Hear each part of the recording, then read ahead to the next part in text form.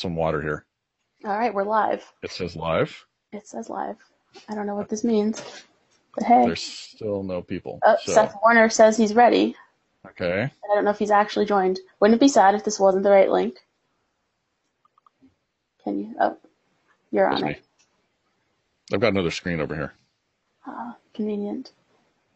It's actually my, oh, yep. Oh yeah, one. I see he's there. One viewer. Hey, Serge.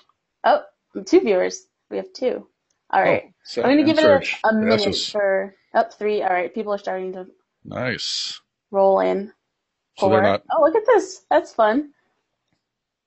where are you? What? I don't see I don't know you. if you can see it. At the bottom of my screen, it says how many viewers I there. only see you and me. Oh, darn. Oh, well, it's okay. Not on mobile. Not on mobile, says Lisa. YouTube Live should work on mobile. Oh, she can't hear me. Okay. YouTube Live should work on mobile, but I'll ping her once we get started and mobile. help her get in. She might have to sign in. Who knows? Hey guys, we're just giving it a second for people to roll in. I don't know how the alerts happen, so just want to get started maybe in about a minute. I see some people are rolling in now. This is new technology for us, so we're not sure exactly what is happening. Oh, I see that's kind of funny. He just sent a screenshot of you. Oh yeah, that's awesome. That's going to be tweeted. That's a new meme in the making. Oh yeah. That'd be pretty funny if my face ended up on a meme. I don't know if that'd be a good thing. So just try and pinch it. All right. All right. So should we just kick this thing off and let people roll in as they roll in? Sure. Let's do it. All right. So hey everyone. I'm Jen Vargas. I run Just Product, and this is our first Just Product Live. We have Nils Davis this month. He's going to be talking about the Secret Product Manager Handbook, which is a project he's been working on for a couple of months, years, forever. And we'll find out how long it's been. He'll be taking us through that, and you can feel free to ask any questions you want in the chat. If he sees one that he wants to stop right away, he'll stop and answer that. But if not, we'll do a Q&A at the end, so you can get any questions you have answered. And we'll let Nils kick it off. That's it. Go for it. Okay, sounds good.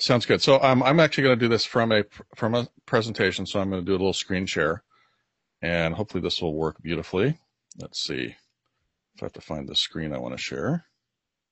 Here we go, and put that into presentation mode. So as Jen mentioned, I am Nils Davis, and I'm sharing the Secret Product Manager Handbook, some selections. This is really still a work in progress. So it's really the first public presentation of the material. So if you've read my blog or seen my podcast or anything like that, you'll probably recognize some of it. I'm hoping to launch it for real toward the end of the month. And we'll see how that works. And some of that will be affected by the feedback I get today. So what I'm going to talk about today is really the Secret Product Manager Handbook itself and what the genesis of that is, and including some of my background and why that ties in. Then I'm going to talk about 2 particular things that are sort of in the beginning part of the Secret Product Manager Handbook. One of them is what I call the Secret Product Management Framework. I think it's a real useful and actionable way to think about product management. And in case you've ever wondered how much product management is really worth to a company, I'll tell you that, the business value of product management. So those are really the topics for today. When I started product management, there are all these questions hanging over my head. What do I do? I mean, when I started a long time ago, there really wasn't very much knowledge out there about what product management really was. It was just like people knew there needed to be somebody doing something related to that kind of stuff, but there was no guidelines on what it was. And even I know that when people start product management today, they still sometimes have these questions. What should they be doing?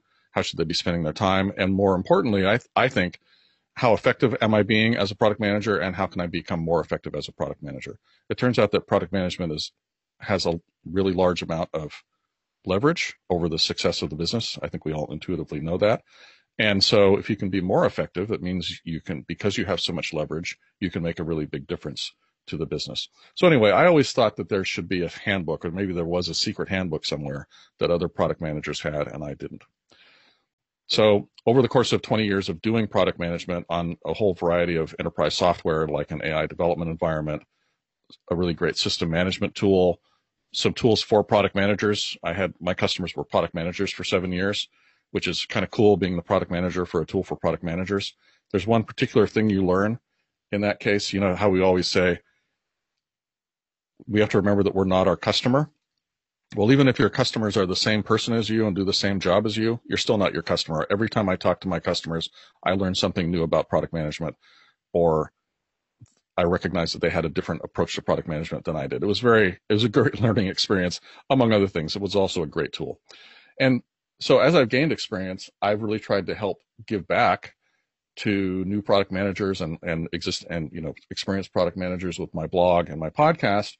And so I've really been trying to provide that sort of secret information that was so hard earned. And the result is that I've now decided to do the secret product manager handbook. So this provides some answers to those nagging questions that I mentioned earlier. Has a lot of guidelines on how to be more effective as a product manager and what that actually means, like from a business standpoint. And it's really all the things I wish someone had told me. So that's the background on the secret product manager handbook. It's really for, as I said, the primary focus is new product managers, people who are just starting, so that they can understand the secret handshakes and the arcane knowledge. But if you're considering product management, I think it's meant to be kind of valuable if you're considering going into product management. So are you suited to it? Do you have the right mental state? Do you have the right skills? Are the things you've done in the past good? Do they map well to product management? How do you get the skills that you need to become a good product manager based on where you are? And if you're an experienced product manager, if you're like me, you like to always be learning stuff so you can maybe take new information and then help yourself level up. And so I think experienced product managers will find something of value in the Secret Product Manager Handbook. So the topics that I'll be covering, and the first couple topics we'll actually be talking about today in the presentation, is what is product management and why do it? This seems like maybe a question that some people already maybe think they know the answer to, and maybe you do, but I have a way of describing that I think is pretty useful. It's a pretty powerful framework for thinking about product management, not about what exactly that you do, but it's not about the activities, but about sort of why you do it and the framework of thinking about putting the activities together. And you can even use it to talk to non-industry people about what you do in a way that they can understand. This framework is going to provide an infrastructure for the rest of this Secret Product Manager Handbook as well. And it also leads into a very concrete and explicit explanation of why product management is important for businesses. And I give you a financial metric even for how important it is. That is an explicit business value of product management. And for each of the major components of the framework, I'm going to give you a bunch of techniques, things like how to find and validate market problems, which turns out to be a very significant thing that we have to do, tools for working with developers, how to do prioritization, how to do roadmaps, or how my thinking on roadmaps, and how to work with marketing and sales, just as some examples of some of the techniques that are in there. And I also have a whole set of topics around how to think like a product manager, what the skills are to be a product manager, to figure out if you have those skills to sort of assess yourself, and how to get better at those skills. And then finally, because product management is inherently a very creative activity, we face a lot of the, the challenges that artists and writers face, like creative blocks and coming up with new ideas and keeping track of many storylines, so to speak. So the tools and techniques in the Secret Product Manager Handbook will help you manage these challenges. So communication challenges, creativity challenges, collaboration challenges. So that is the story on the Secret Product Manager Handbook.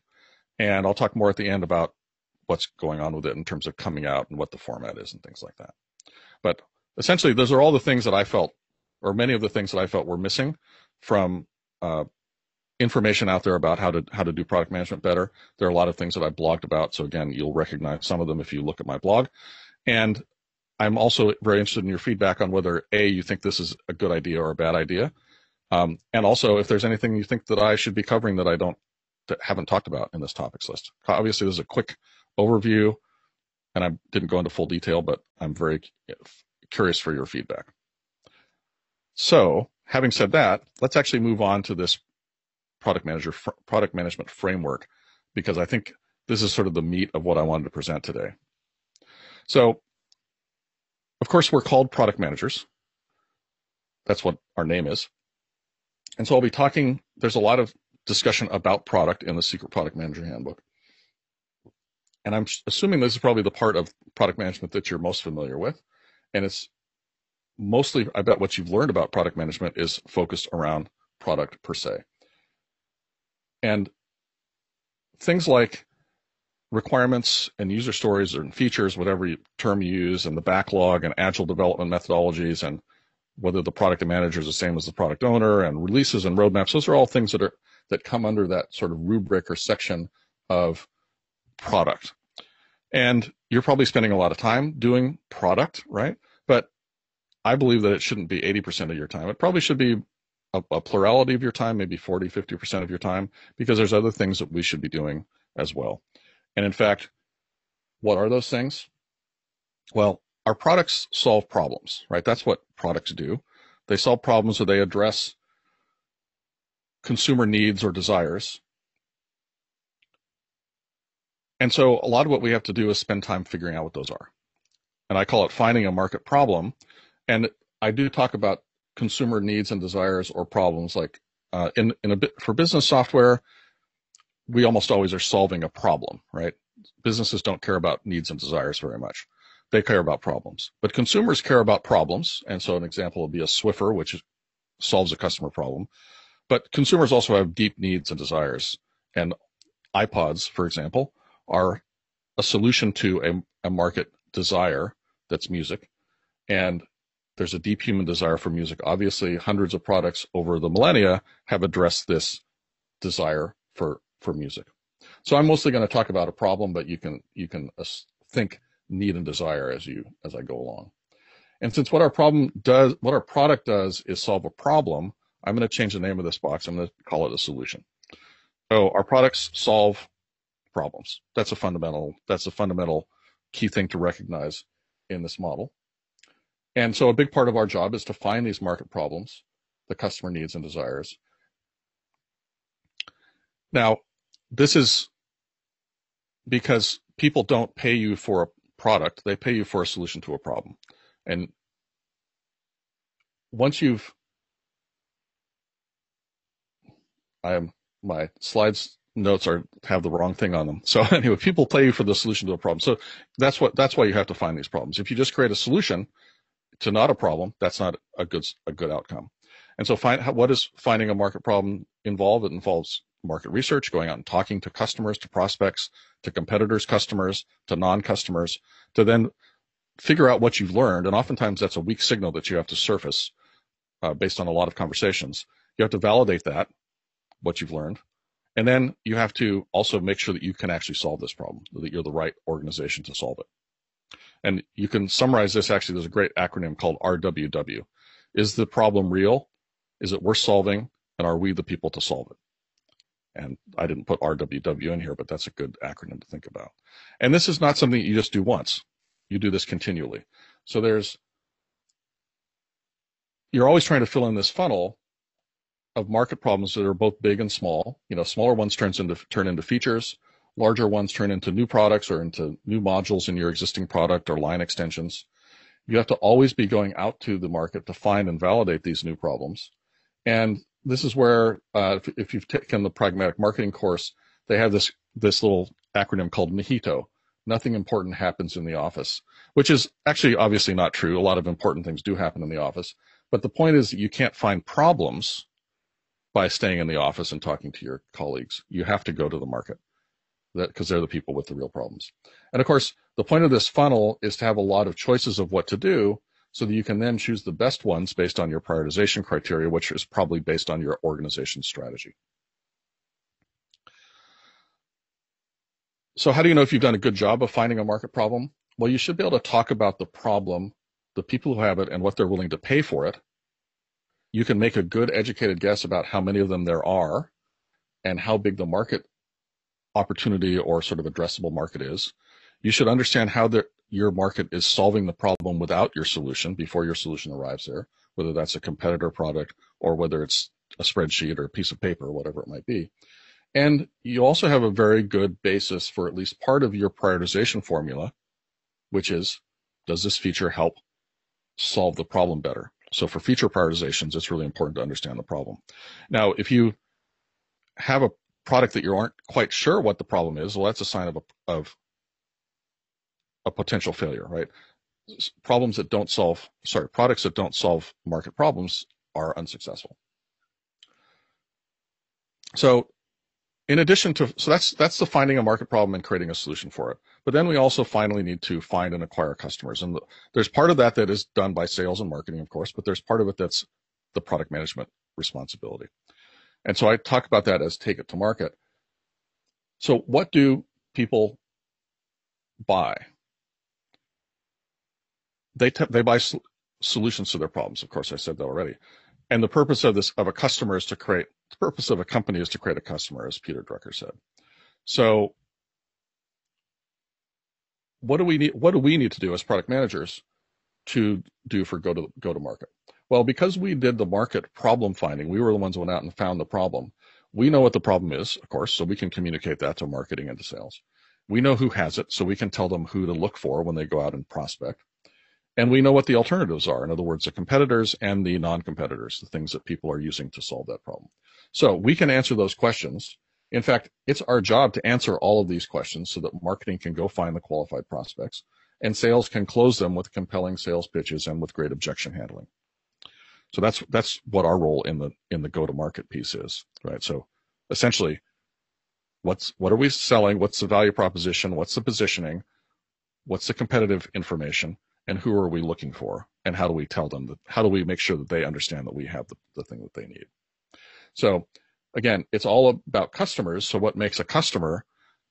Well, they have a big problem that you solve and they know about it or they find out about it via your marketing or your go-to-market. And your solution is superior to the competition and to whatever they're doing today. And that's how you get a customer. If you can do those things and you can charge the right price, you can get a customer. So summarizing, this is the basic framework. Find a market problem, create a solution or guide the creation of a solution, and take it to market. I call this the secret product management framework. It's secret because it essentially goes with the secret product manager handbook and it needed a name. But it's also the fact that no one has really, that I could find, has really expressed it in this way before.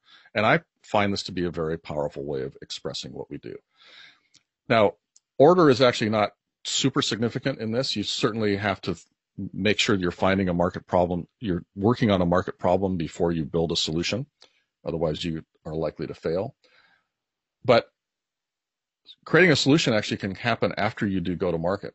In fact, one sign of a really good problem is that you can do some go to market and even make sales before you have a solution or before you can deliver the solution. And there's a name for this. It's called a Kickstarter. The whole premise of Kickstarter is, hey, I found a good problem to solve and I propose a solution.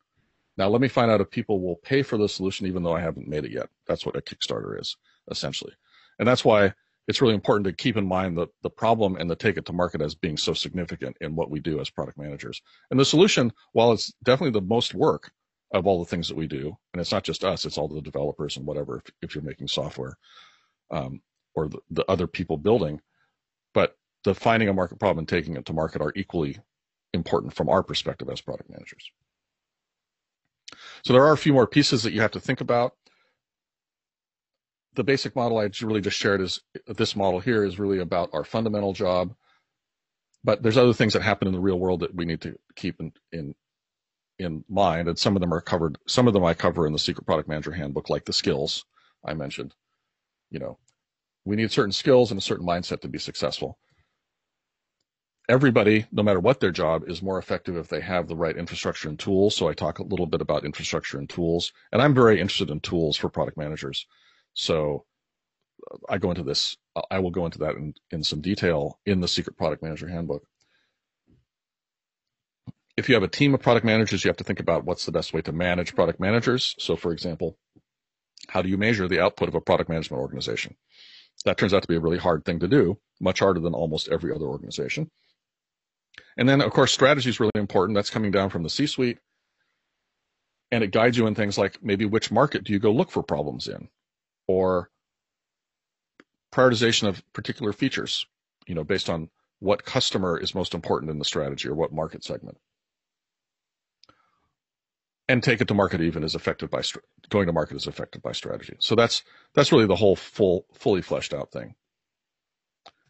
Now, I also really like this framework because it makes it easy to talk to non-technical people about what you do. So a lot of times people will say, oh, I'm the CEO of the product, but of course nobody really understands what that means. And it's really kind of not true anyway, because we can't hire and fire people. We don't set strategy as product managers.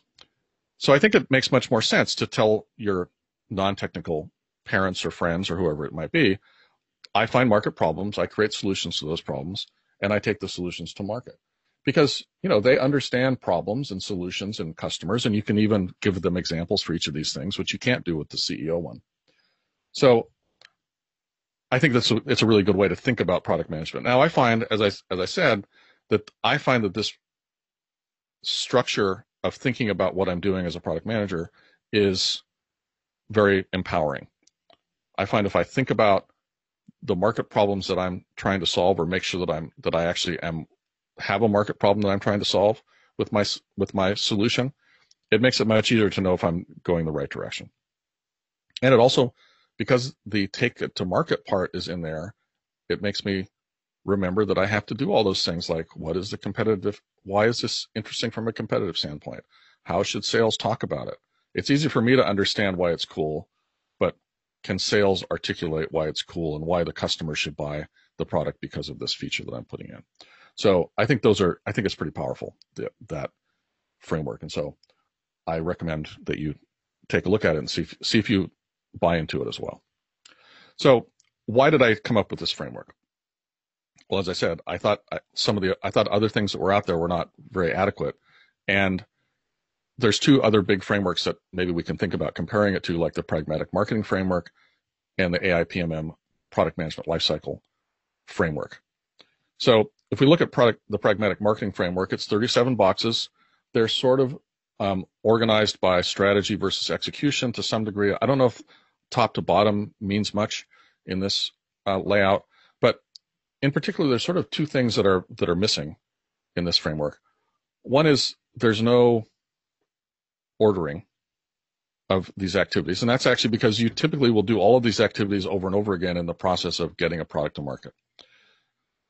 The other is that there's no grouping, and that makes sense because you're doing them over and over again. So for example, think about the competitive landscape activity, the activity of mapping and understanding the competitive landscape, right? You're doing that at the phase where you're looking at market problems to determine if a market problem that you found is worth solving. Like, are there competitors solving this problem? Or is there a competitor that's got a really good solution, so it makes no sense for me to go in there? Is there no competitor, which means it's a really good opportunity for me to go in and be the first to market? When you're creating the solution itself, you then can start thinking about things like, well, this feature will help me differentiate from that competitor. This feature will help me leapfrog that competitor. This feature addresses a competitive gap that I have. And of course, when you're doing go-to-market, competition is very important. You have to be able to do competitive hit sheets and give the salespeople objection handling scripts that talk about competitors and things like that. So that's typical of all of these boxes. They happen all throughout this process, and you use them in different ways and different times. So there's nothing wrong with these activities. These are the activities that you do, and you probably do pretty much every activity for every product. Some you may do a teeny tiny bit, and some you may do a lot, depending on how big your product is, the type of product, how big your team is. But they're really just the what's. They're not about why, and they're not organized they don't really give you a way of thinking about what am I doing in the overall picture. Now, the AI-PMM lifecycle is a little different. It's really about when, so that you can see it's got kind of a timeline aspect to it. I mentioned that my framework, there's a somewhat of a timeline on ordering suggested, but you really are continually doing all those things. Whereas this is really more of a timeline of a product, in some sense, you don't really see the problem, the market problem, very clearly in here. It does mention customers in the lower area, but it's not quite clear what role they play, and it doesn't talk much about go-to-market either. So that's sort of the AIPMM story. So I think of the pragmatic marketing framework, which is about what. AIPM is more about when and sort of ordering, and the secret product management framework is really about the why and the overall organizing principles of your product lifecycle. So that's the framework. I'm really interested in hearing your feedback on that. I'm going to do one quick more thing, and then we'll get into some questions and answers. So this is the area where we think about, well, why are we doing product management anyway? I mean, based on the framework, it seems obvious, right? Find market problems, take them to market, blah, blah, blah. So why is this important that there's a role of product management, right? Well, it's because product management, the stuff that I just laid out, that's what creates revenue. And there's always product management. There's only a few product managers ever compared to all the other functions in the business, but our influence is really outsized compared to our numbers. And there's always somebody who's doing it. It's someone or it's multiple someones. Has to do those things for us to have a successful product. In startups, it's often the founder or one or more of the founders. And as you grow, then you're going to hire a dedicated product manager, usually around 20 people. There'll be a product manager added. And in some companies, it is the dev team, which can be not a good thing unless they're really good at going out and to talking to customers and finding market problems, which means they're really product managers. And so we have this really big lever. A company that makes products makes money when the products sell at a profit. If they don't sell, then there's no money, right? So because we're responsible for defining what those products are, those solutions to problems, then we have the most influence of anybody on the growth and success of the company. Again, if you're talking about a startup where there's no product managers and only founders, same is true. In their role of product management as founders, they've determined whether the thing that they're building is actually a good solution to an important problem. But one of the nice things because we're such a small organization, if we get more effective, basically doing the same people, just doing a better job, the benefits go straight to the bottom line. So making us more effective, things like giving us tools, giving us collaboration capabilities, things like that, there's a giant return on investment if you can do that. On the other hand, if our product doesn't solve a big market problem or we can't find the right people to buy it, then nobody is going to buy it, right? So there's a sense in which we control the salespeople's lives. In fact, my goal as a product manager is to make my product so good that the salespeople always hit quota, unless they're total idiots and drunk all the time. But if they're not total idiots and drunk all the time, I want them to always be able to make quota because my product is good enough that it essentially sells itself. It's solving an important problem. It does it better than the competitors and so on. And if we aren't solving important market problems with our products, then they have no chance of achieving that. And if it fails in the market, it's our fault. So finally, how much leverage do we actually have? Well, in an enterprise software company, and the numbers might be different in other types of companies, typically there's around $5 to $10 million of revenue per product manager. So in some sense, we're responsible for $5 to $10 million of annual revenue. If you have a company that has $20 million in annual revenue, it's got 2 product managers, you bring another product manager on, you're kind of expecting to make $25 million in revenue the following year, or maybe $30 million in revenue the following year. And that's the sort of thing that we're trying to achieve as product managers. We're trying to make a lot of revenue happen at the top line. And because it's just adding one person or one person doing a better job, most of that goes directly to the bottom line as profit. So that means that product management effectiveness, if you can improve it, there's a big ROI on that, right? So we're worth about $5 to $10 million in annual revenue. If I'm 10% more effective, if I'm running at that rate and I get 10% more effective, that's $500,000 to $1 million of additional revenue. Because how else will we measure effectiveness of a product manager? That's the only way to measure it. And that's all going to go to the bottom line. It's all going to go to profit. So there's, again, that huge ROI in making product managers more effective. So 3 things that you can do today to sort of put these things into practice. Learn this new mantra that I gave you about market problems, solutions, and taking the solutions to market. Take a look at your own situation in your own company. Compare the ratio of revenue to product managers. See if it's in that range of $5 to $10 million, and determine if you are, what you should do based on that. Do you need more product managers? Do you need fewer product managers? And finally, of course, let me know about what secrets you think should be in the Secret Product Manager Handbook, because I'm sure that there's lots more to put in there than what I've got in there so far. You can contact me via Twitter. I have my blog, which is called pmhardcore.com, or Hardcore Product Management. The podcast, All the Responsibility, None of the Authority, that I do with Rob McGroarty. Coming soon, not there yet, is a YouTube channel for the videos. So the format of the Secret Product Manager Handbook is actually going to be videos, which is not really a handbook, but that's the way it is. But I'm also probably going to be putting out booklets that are related to the videos. And then that secretpmhandbook.com URL eventually will be a landing page for the Secret Product Manager Handbook. At the moment, it just goes to my blog. So that is what I wanted to share today. Hopefully that was interesting. I'd love to get your feedback. Awesome. Yeah. Thanks, Nils. Hold on. Bringing myself back. Oh, hello. I'm back. That was awesome. Thank you. Now that I know I bring in $41,000 in revenue per day, I kind of want to think about my salary some more. Yeah, no, that's why we're highly paid. True story. All right, so I sent a link in the chat that we have. Turns out there's a different chat. So you can click that and see what's been going on. If anyone has questions, please throw them in the live chat, and I'll get them to Nils. I got an internal server error. That was kind of funny. It could be a bad link. Let's try this. Oh, there we go. Okay.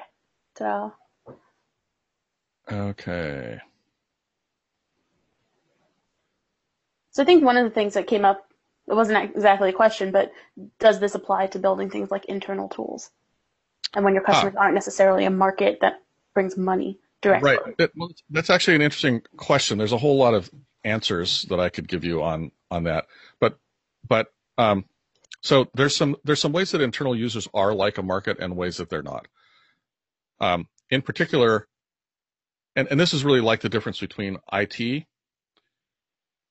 building a tool for IT, or being an IT developer or a product owner in IT, and being a product manager making a product for sale to the open market. When you're building internal tools, you have one customer.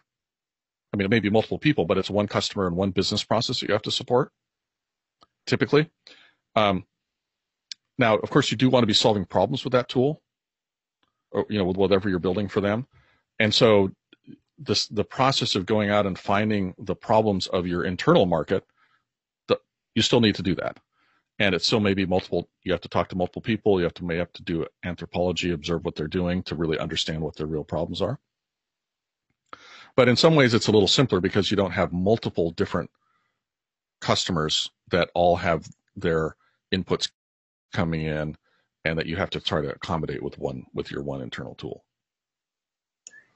Makes sense. Do you think this framework holds at like all levels of product, from junior up through director, VP, or is it more for your mid-level, individual contributor, PM?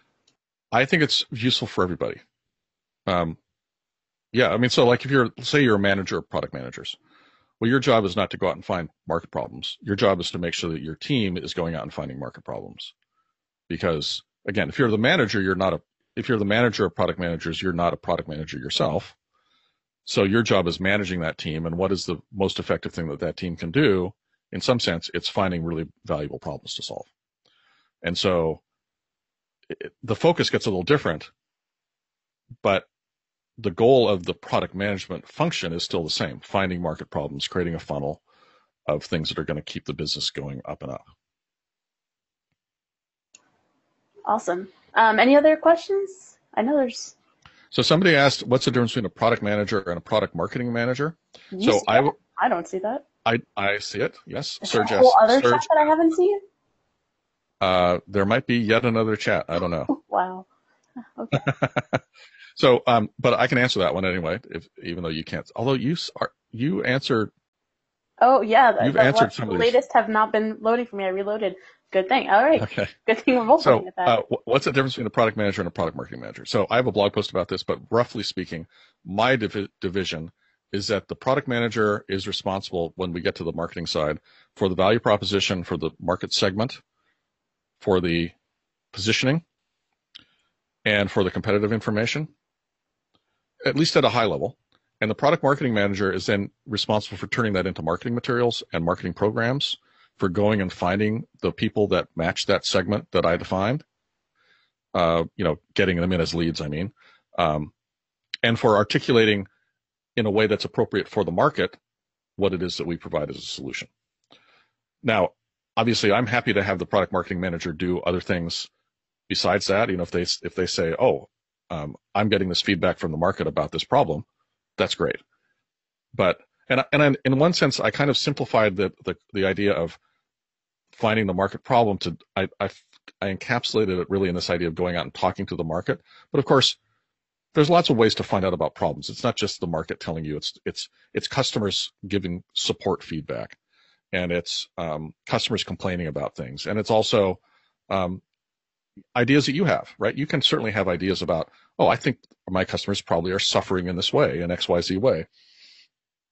You just have to make sure that you go out and validate that before you start building a solution to it. Because if your intuition is wrong, the customers don't care about that. They just won't buy your thing. All right, now I see all the questions. I'm going to keep going through them. What's your favorite way or ways to create strong buy-in amongst a team? That's from Seth. So that's a really good question. I actually do also have a post about that. But so I think first of all, I don't think I have a favorite way to create strong buy-in, but generally speaking, the framework that I use for thinking about this is that people are motivated. The way that people become motivated is essentially three things: purpose, autonomy, and mastery. There's a book called Drive by Dan Pink, where he talks about motivation, how people get motivated. And so since developers are humans, they are motivated by those things. So mastery, autonomy, and purpose.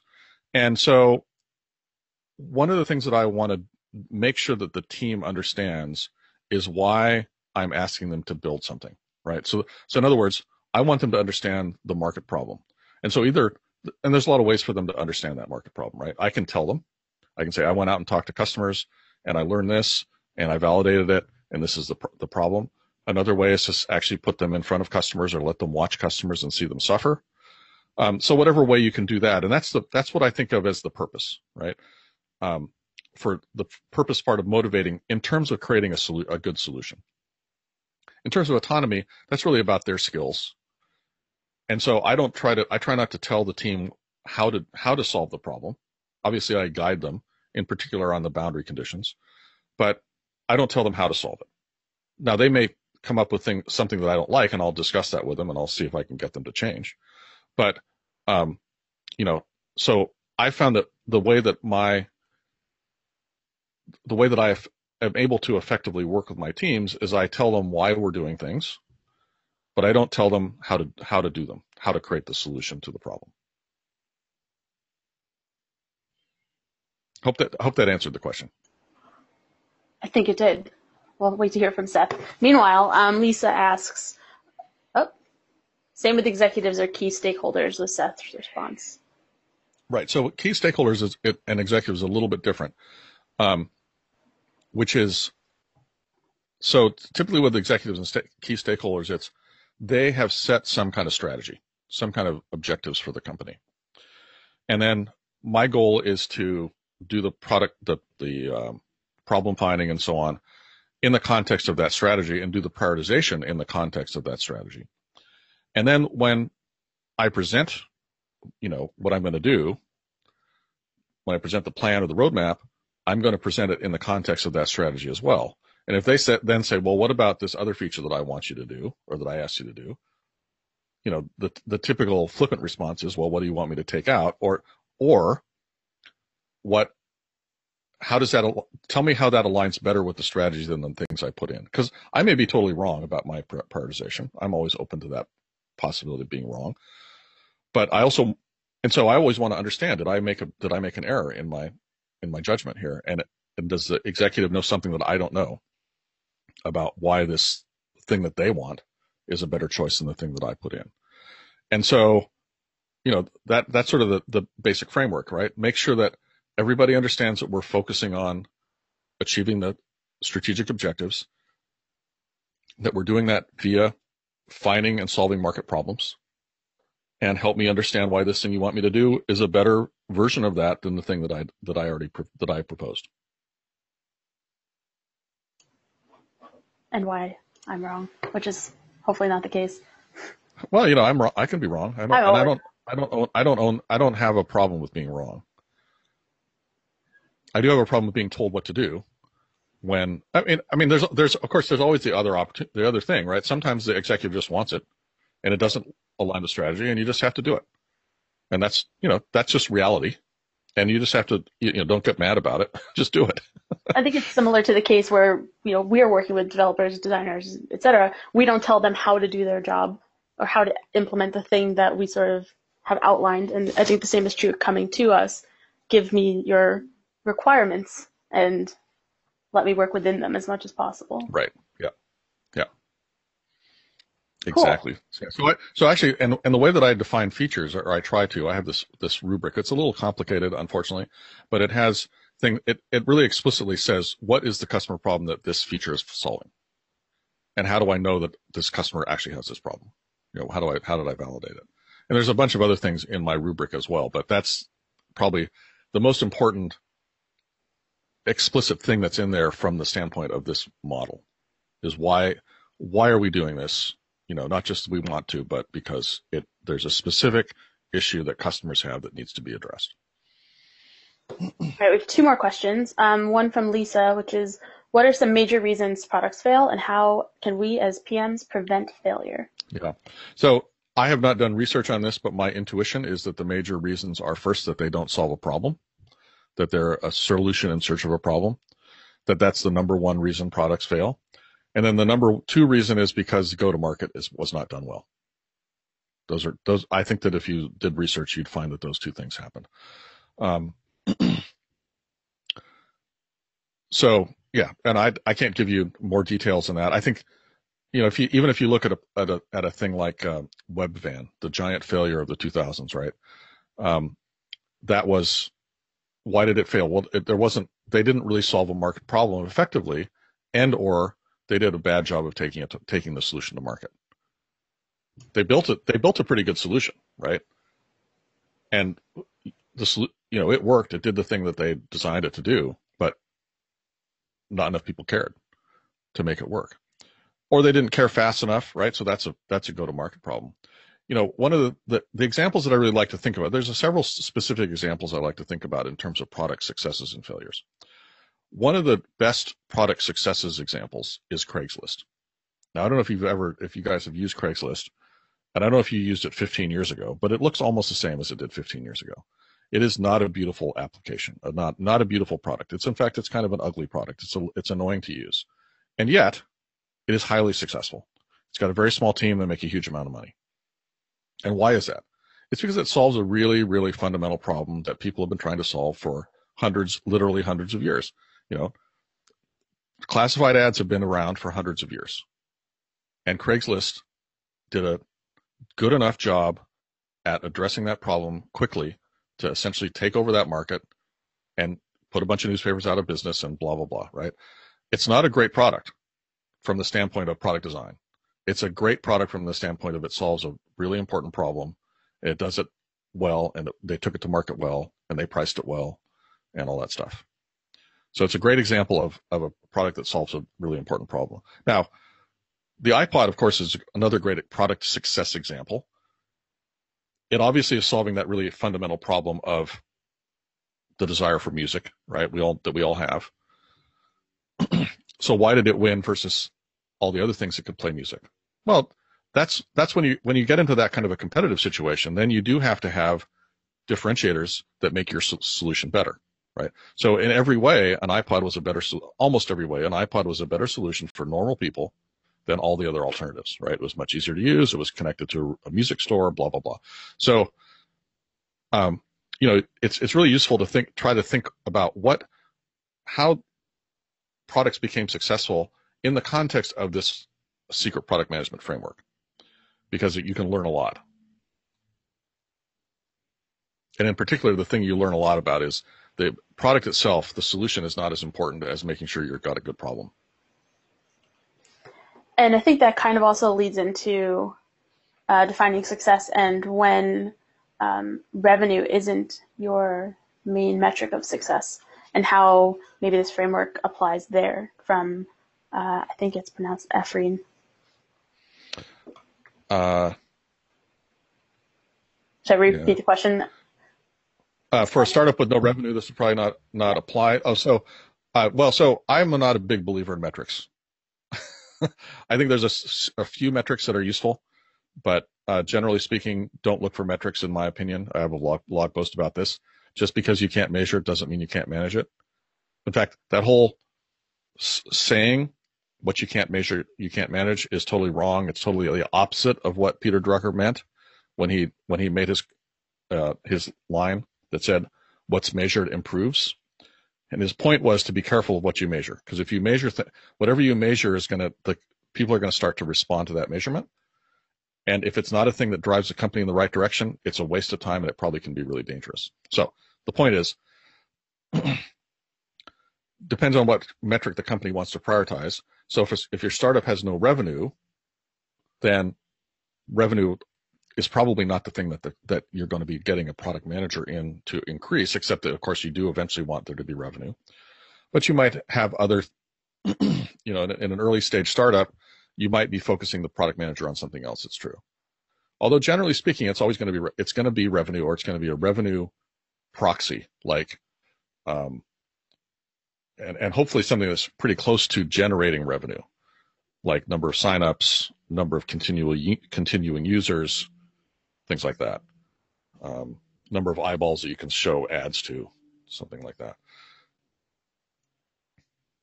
Yeah, I mean, it is true that every company starts with no revenue by definition, but that's usually not the end goal. And particularly once you get up into around 20 people, particularly if you're more of a bootstrap type of company, you better be making revenue. That does help. Cool.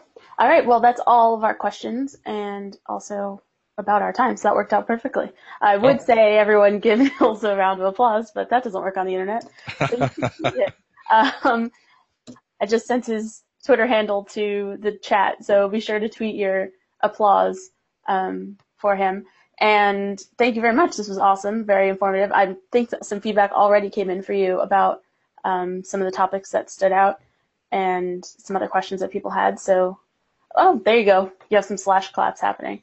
Nice, slash clap. So we have virtual claps here. I'm clapping on their behalf. So thank you so much for this, and we can't wait to see what the actual handbook turns into. Yeah, me too. I'm looking forward to it. What's your deadline? Every goal needs a deadline. I'm aiming for the end of the month.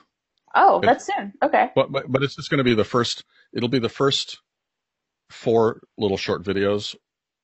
What I presented today is actually 3 of the videos: the intro, the framework, and the business value of product management. Those are 3 videos, and there'll be one more that I hope to get done for the end of the month.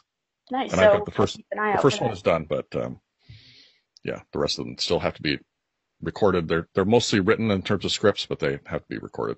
Well, just don't release it on April 1st. Worst mistake ever. Oh, good idea. That's a good reminder. I will not do that. Great. Thanks for the claps, everybody. I appreciate that. Yeah. So as for going forward, we already have our next 2 talks lined up. Next month, April 12th, we're going to have Tim Freitas, who's worked at Amazon, DigitalOcean, Giphy, which we all use and love. He's going to be talking about building the best product roadmap for your team. And then in May, we have Kristen Womack. That's going to be May 17th. And she's going to be talking about product analytics. So I'm posting in the chat right now the link for next month's RSVP, and I'll also be sending that out in the newsletter and that sort of stuff. But thank you so much, everyone, for joining and for listening and for bearing with our initial tech questions as we figured out this new live stream. Next month will be super smooth now that we know. And see you then. Thanks a lot, Jen. Thanks for setting it up. Thank you. All right. Bye, guys.